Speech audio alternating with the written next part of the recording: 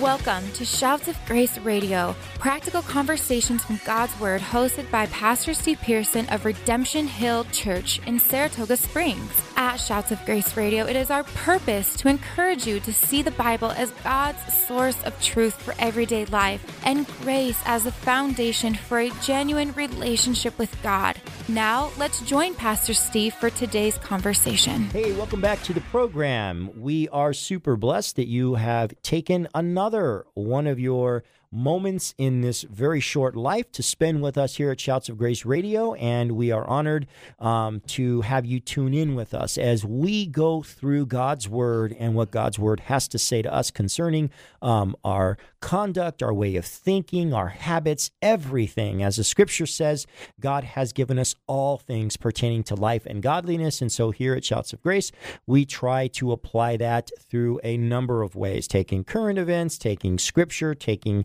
life happenstances, and just running it through the filter of God's Word. And so welcome, and again, thank you. I'm in studio today with Pastor Joe Funicello, a pastor and elder at Redemption Hill Church, where we serve together. Pastor Joe, welcome again. Hey, thank you, Pastor Steve. Hey, listen, if you are a return listener, we want to say thank you for your support, and also say that if this is your first time listening, hey, welcome, and to let you know that Shouts of Grace Radio is just simply a discussion-based program where we go through God's Word and we apply it to every part of life. And we've been doing that for about 2.5 years. And so if you have any desire to go back and listen to some past episodes, well, we have a way to fulfill that desire of yours. You can go to shoutsofgraceradio.com, and there you have about 150, 160 past episodes, 2.5 years worth. And so have fun there, and go ahead and drop us a comment or a suggestion. We'd love to hear from you.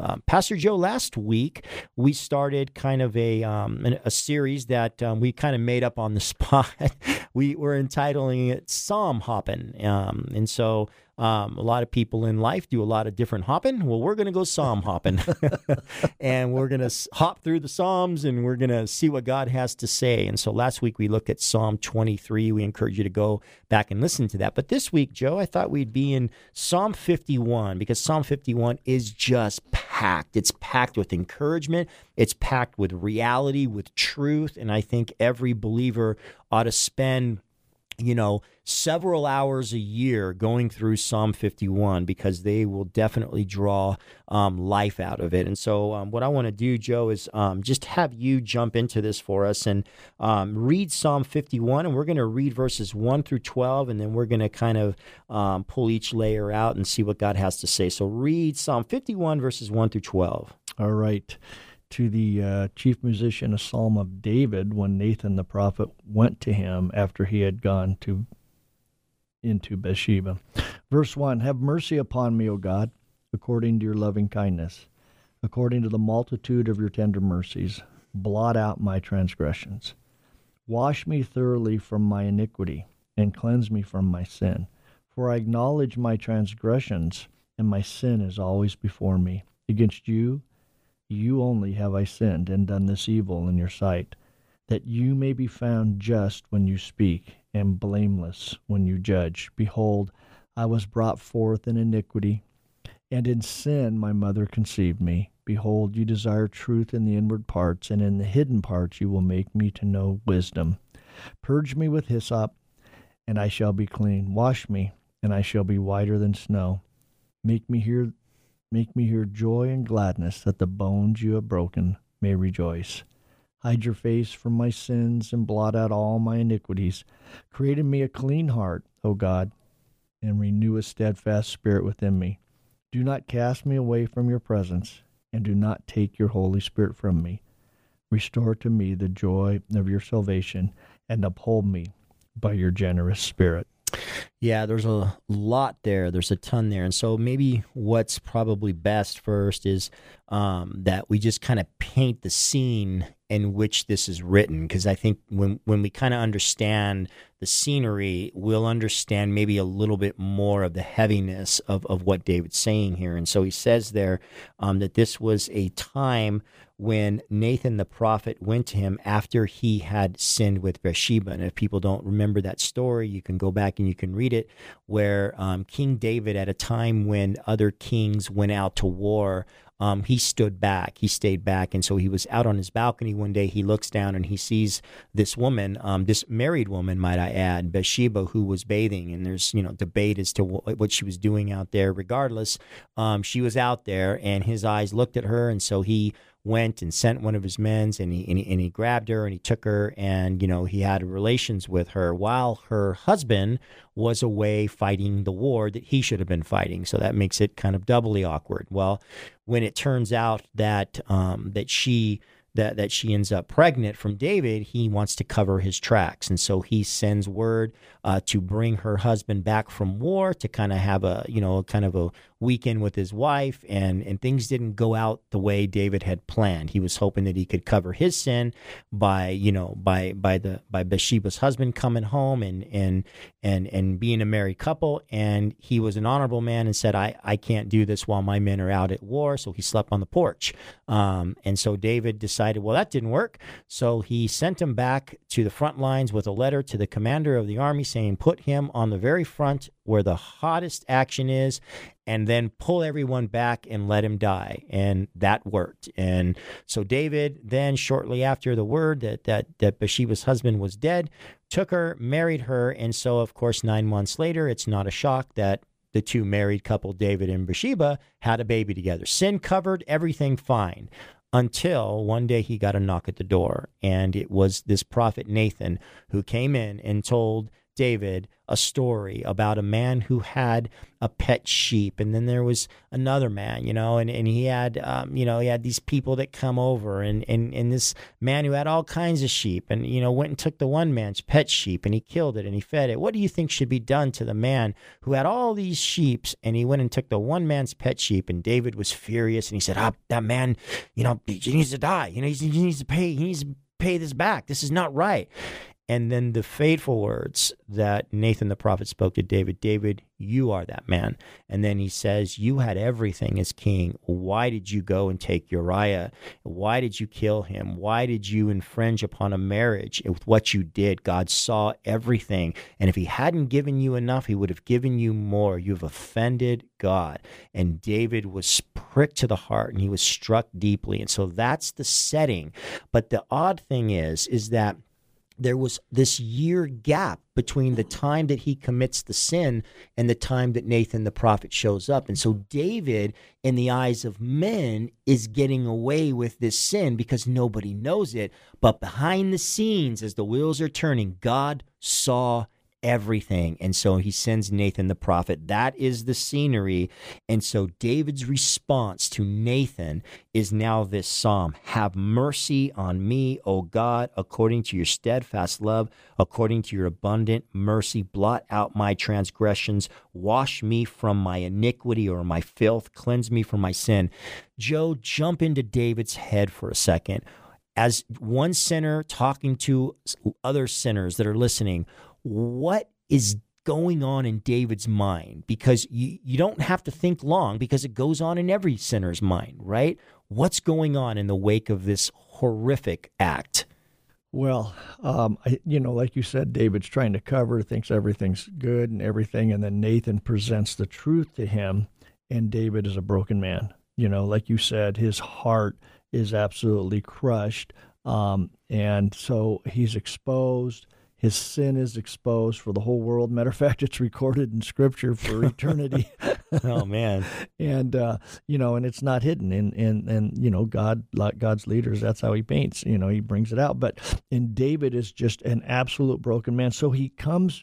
He realizes, he's done, and it's a good place to be. And he comes and says, "Have mercy on me, God, according to your loving kindness and according to the multitude of your tender mercies." David's crushed.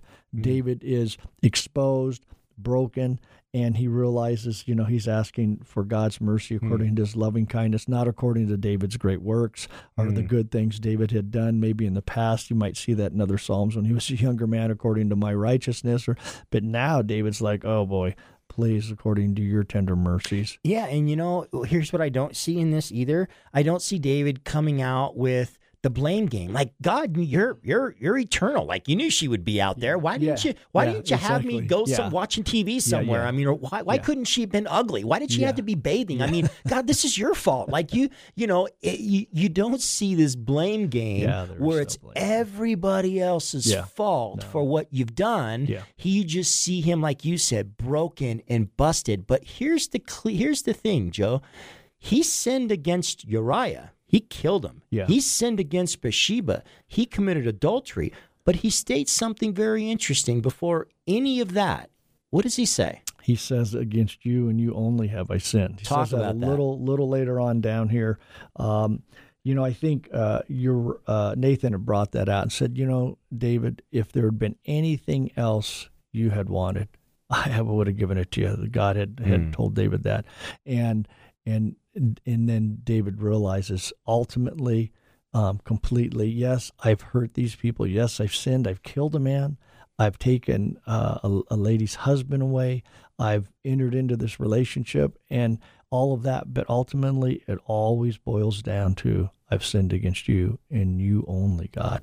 And so the great burden of this, the great confession of this is that when he's confronted, he maybe is experiencing something of God's presence because he was anointed king, as a symbol of the Holy Spirit, and maybe at that point he's in God's presence and seeing God in a way that causes him to say, I did this to you and you only. Well, yeah. He says, against you and you only have I sinned. He says, and done what is evil in your sight. David realized God saw it. And I think there's something there for all of us to understand. A lot of times we think if I could just cover it with man, if I could cover it with my wife or with my husband or with my friend or with my pastor or with my church, and that's the most important thing to us, right? Just as long as nobody knows, like, well, who did you tell this to? Who knows this, right? And what we don't realize is God sees it. And that shows when we're more concerned with what man knows about our inner heart rather than God. That shows that there is not a fear of the Lord and that we will do anything and everything and say anything and everything to save our own tail if it means that people think well of us. The whole time, God sees you, man. Yeah. He sees everything you did. Yeah. Hey, I want to talk more about this on the other side of the break. You're listening to Shouts of Grace. Stay tuned. We will be right back. You're listening to Shouts of Grace with Pastor Steve, the radio ministry of Redemption Hill Church in Saratoga Springs, Utah. For more information about Redemption Hill, you can visit our website at rhutah.church. Shouts of Grace Radio is thankful for the encouragement from Key Radio, reaching Utah with the good news of eternal life from their station in Provo, Utah. Now, let's join Pastor Steve for the conclusion of today's conversation. Welcome back to the program. Pastor Joe Funicello is in studio with me today, elder and pastor serving alongside of me at Redemption Hill Church in Saratoga Springs. And Pastor Joe, we're going through Psalm 51, and before the break, we're just talking about the idea that as David is living now in the aftermath of complete betrayal of God and a few different people, breakup of a marriage, everything, he's broken and he realizes that his sin is against God and that God sees all of it. And I find it interesting. We didn't talk about this, but he appeals to the character of God. He knows God. He does. He doesn't appeal to God. Would you look back and all that I've done for you? I mean, I blew it this one time. Can we just weigh it out a little bit? And, he appeals to the character of God when he says, your mercy, and he talks about your steadfast love, abundant mercy. He's just talking about those things that are stapled to the character of God, which means he knows who to go to in a hard time, and he knows what to appeal for, right? Yes. How important is that for a sinner, for a person who's a Christian now, to know that penance isn't you spending a little time away from God when you've blown it so you can feel better about yourself and the sting of sin can kind of dissipate, but to boldly come to the throne of grace? Why is that important for a Christian to grab onto that character of God? Well, you just hit on that verse. Come to the throne of grace where at time of need where you can find mercy and grace. Listen, the first thing, the very most important thing, because you alluded just previously to the man that didn't care. He said he only wanted to be seen in front of men. He only wanted to be seen in front of people. It's a sad place to be because, like Samson, he went out assuming God was still with him. He wasn't. This man that thinks like that and goes that way has lost the knowledge, the presence, the fear of God, and he's in a very dangerous place. He should be woken up by a Nathan if somebody's like that. But to think about this right here, he's appealing to God. The same thing we can do. Yes, we've sinned. Yes, we feel terrible. But our source is Him, the loving kindness, the greatness of God to come upon us, where we seek from Him not only forgiveness and restoration into His presence and into intimacy back again with God. Because if we've grieved the Holy Spirit, we're not going to be intimate with Him. Yeah. But you run to the place where God, it's always been Him from the beginning. It's always going to be God. It's never going to change. We have not gotten righteousness on any of our own efforts. That's right. We have got it from Jesus Christ. And so we continue in that place. And it goes back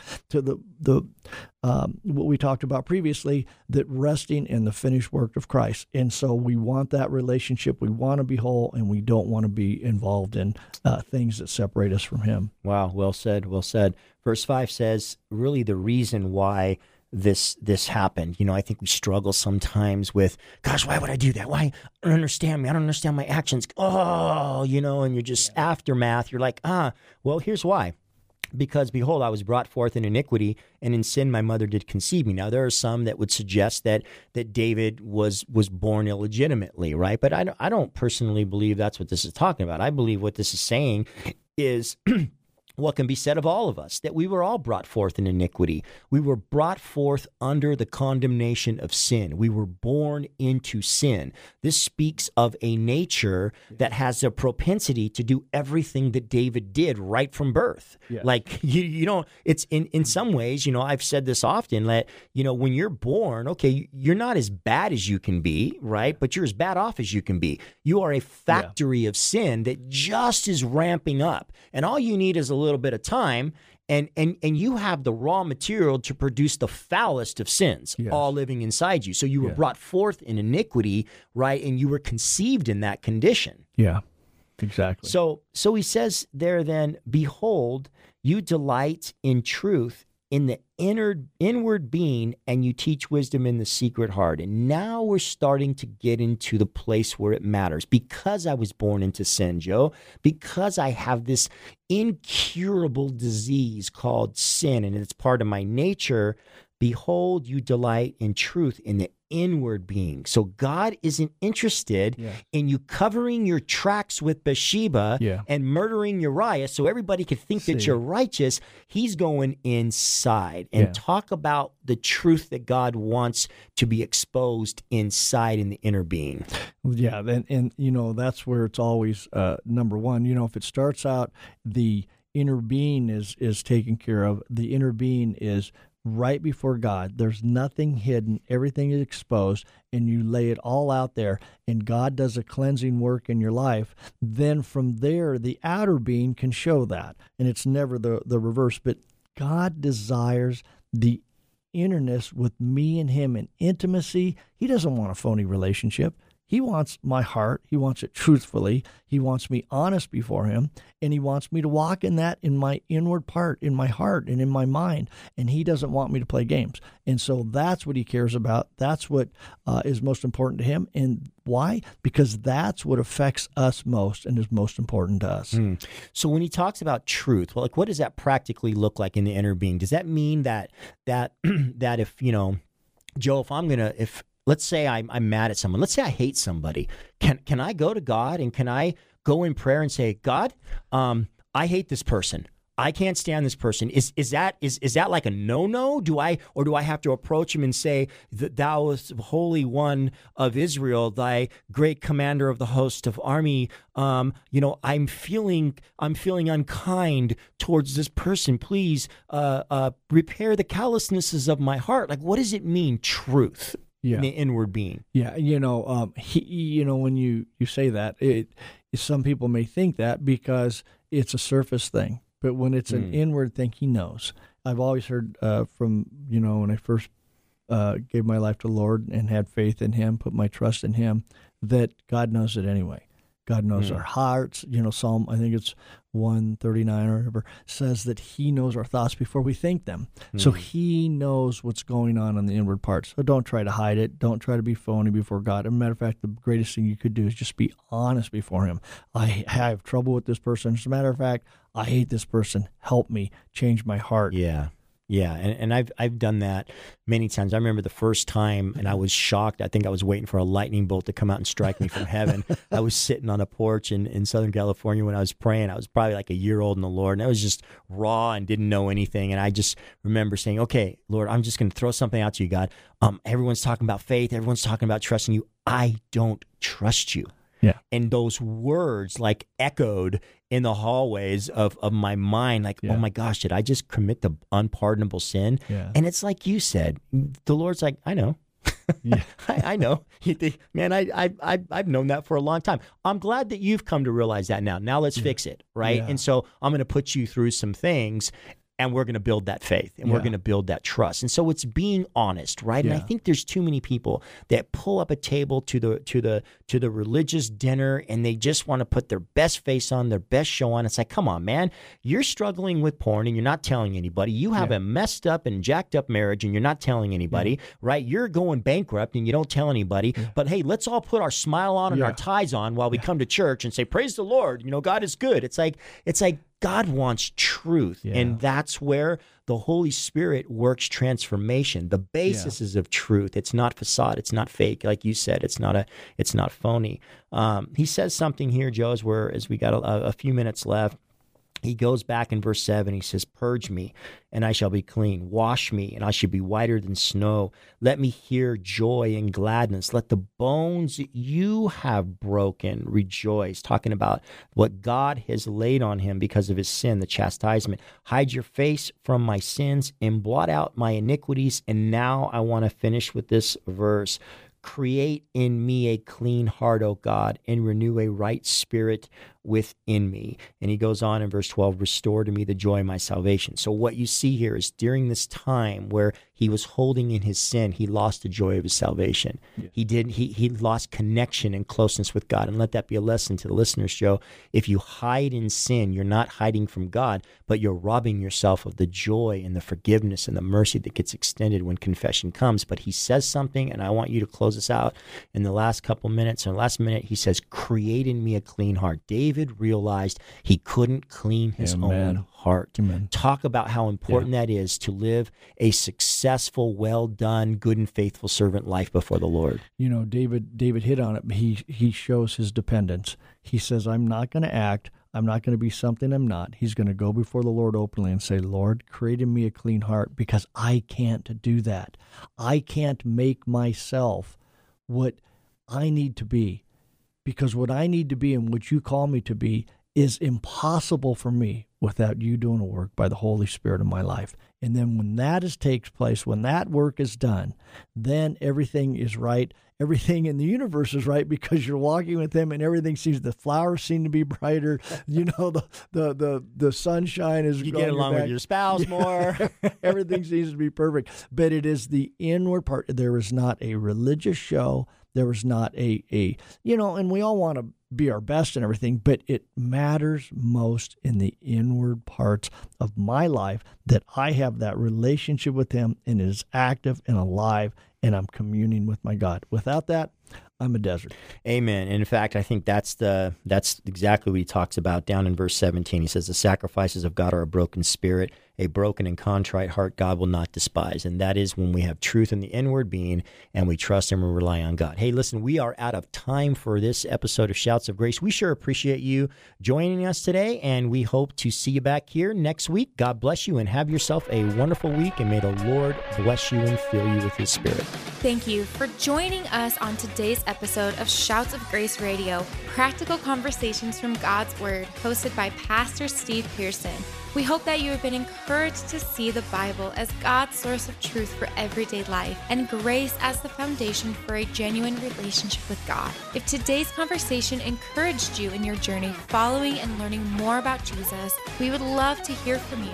You can visit us online at shoutsofgraceradio.com. At shoutsofgraceradio.com, you can listen to all of our episodes, share them online with your friends, and find out more about Pastor Steve. Shouts of Grace is an outreach of Redemption Hill Church in Saratoga Springs, Utah. Thank you again for joining us on today's show. And from all of us at Shouts of Grace, it is our prayer that you would grow in the grace and knowledge of Jesus Christ.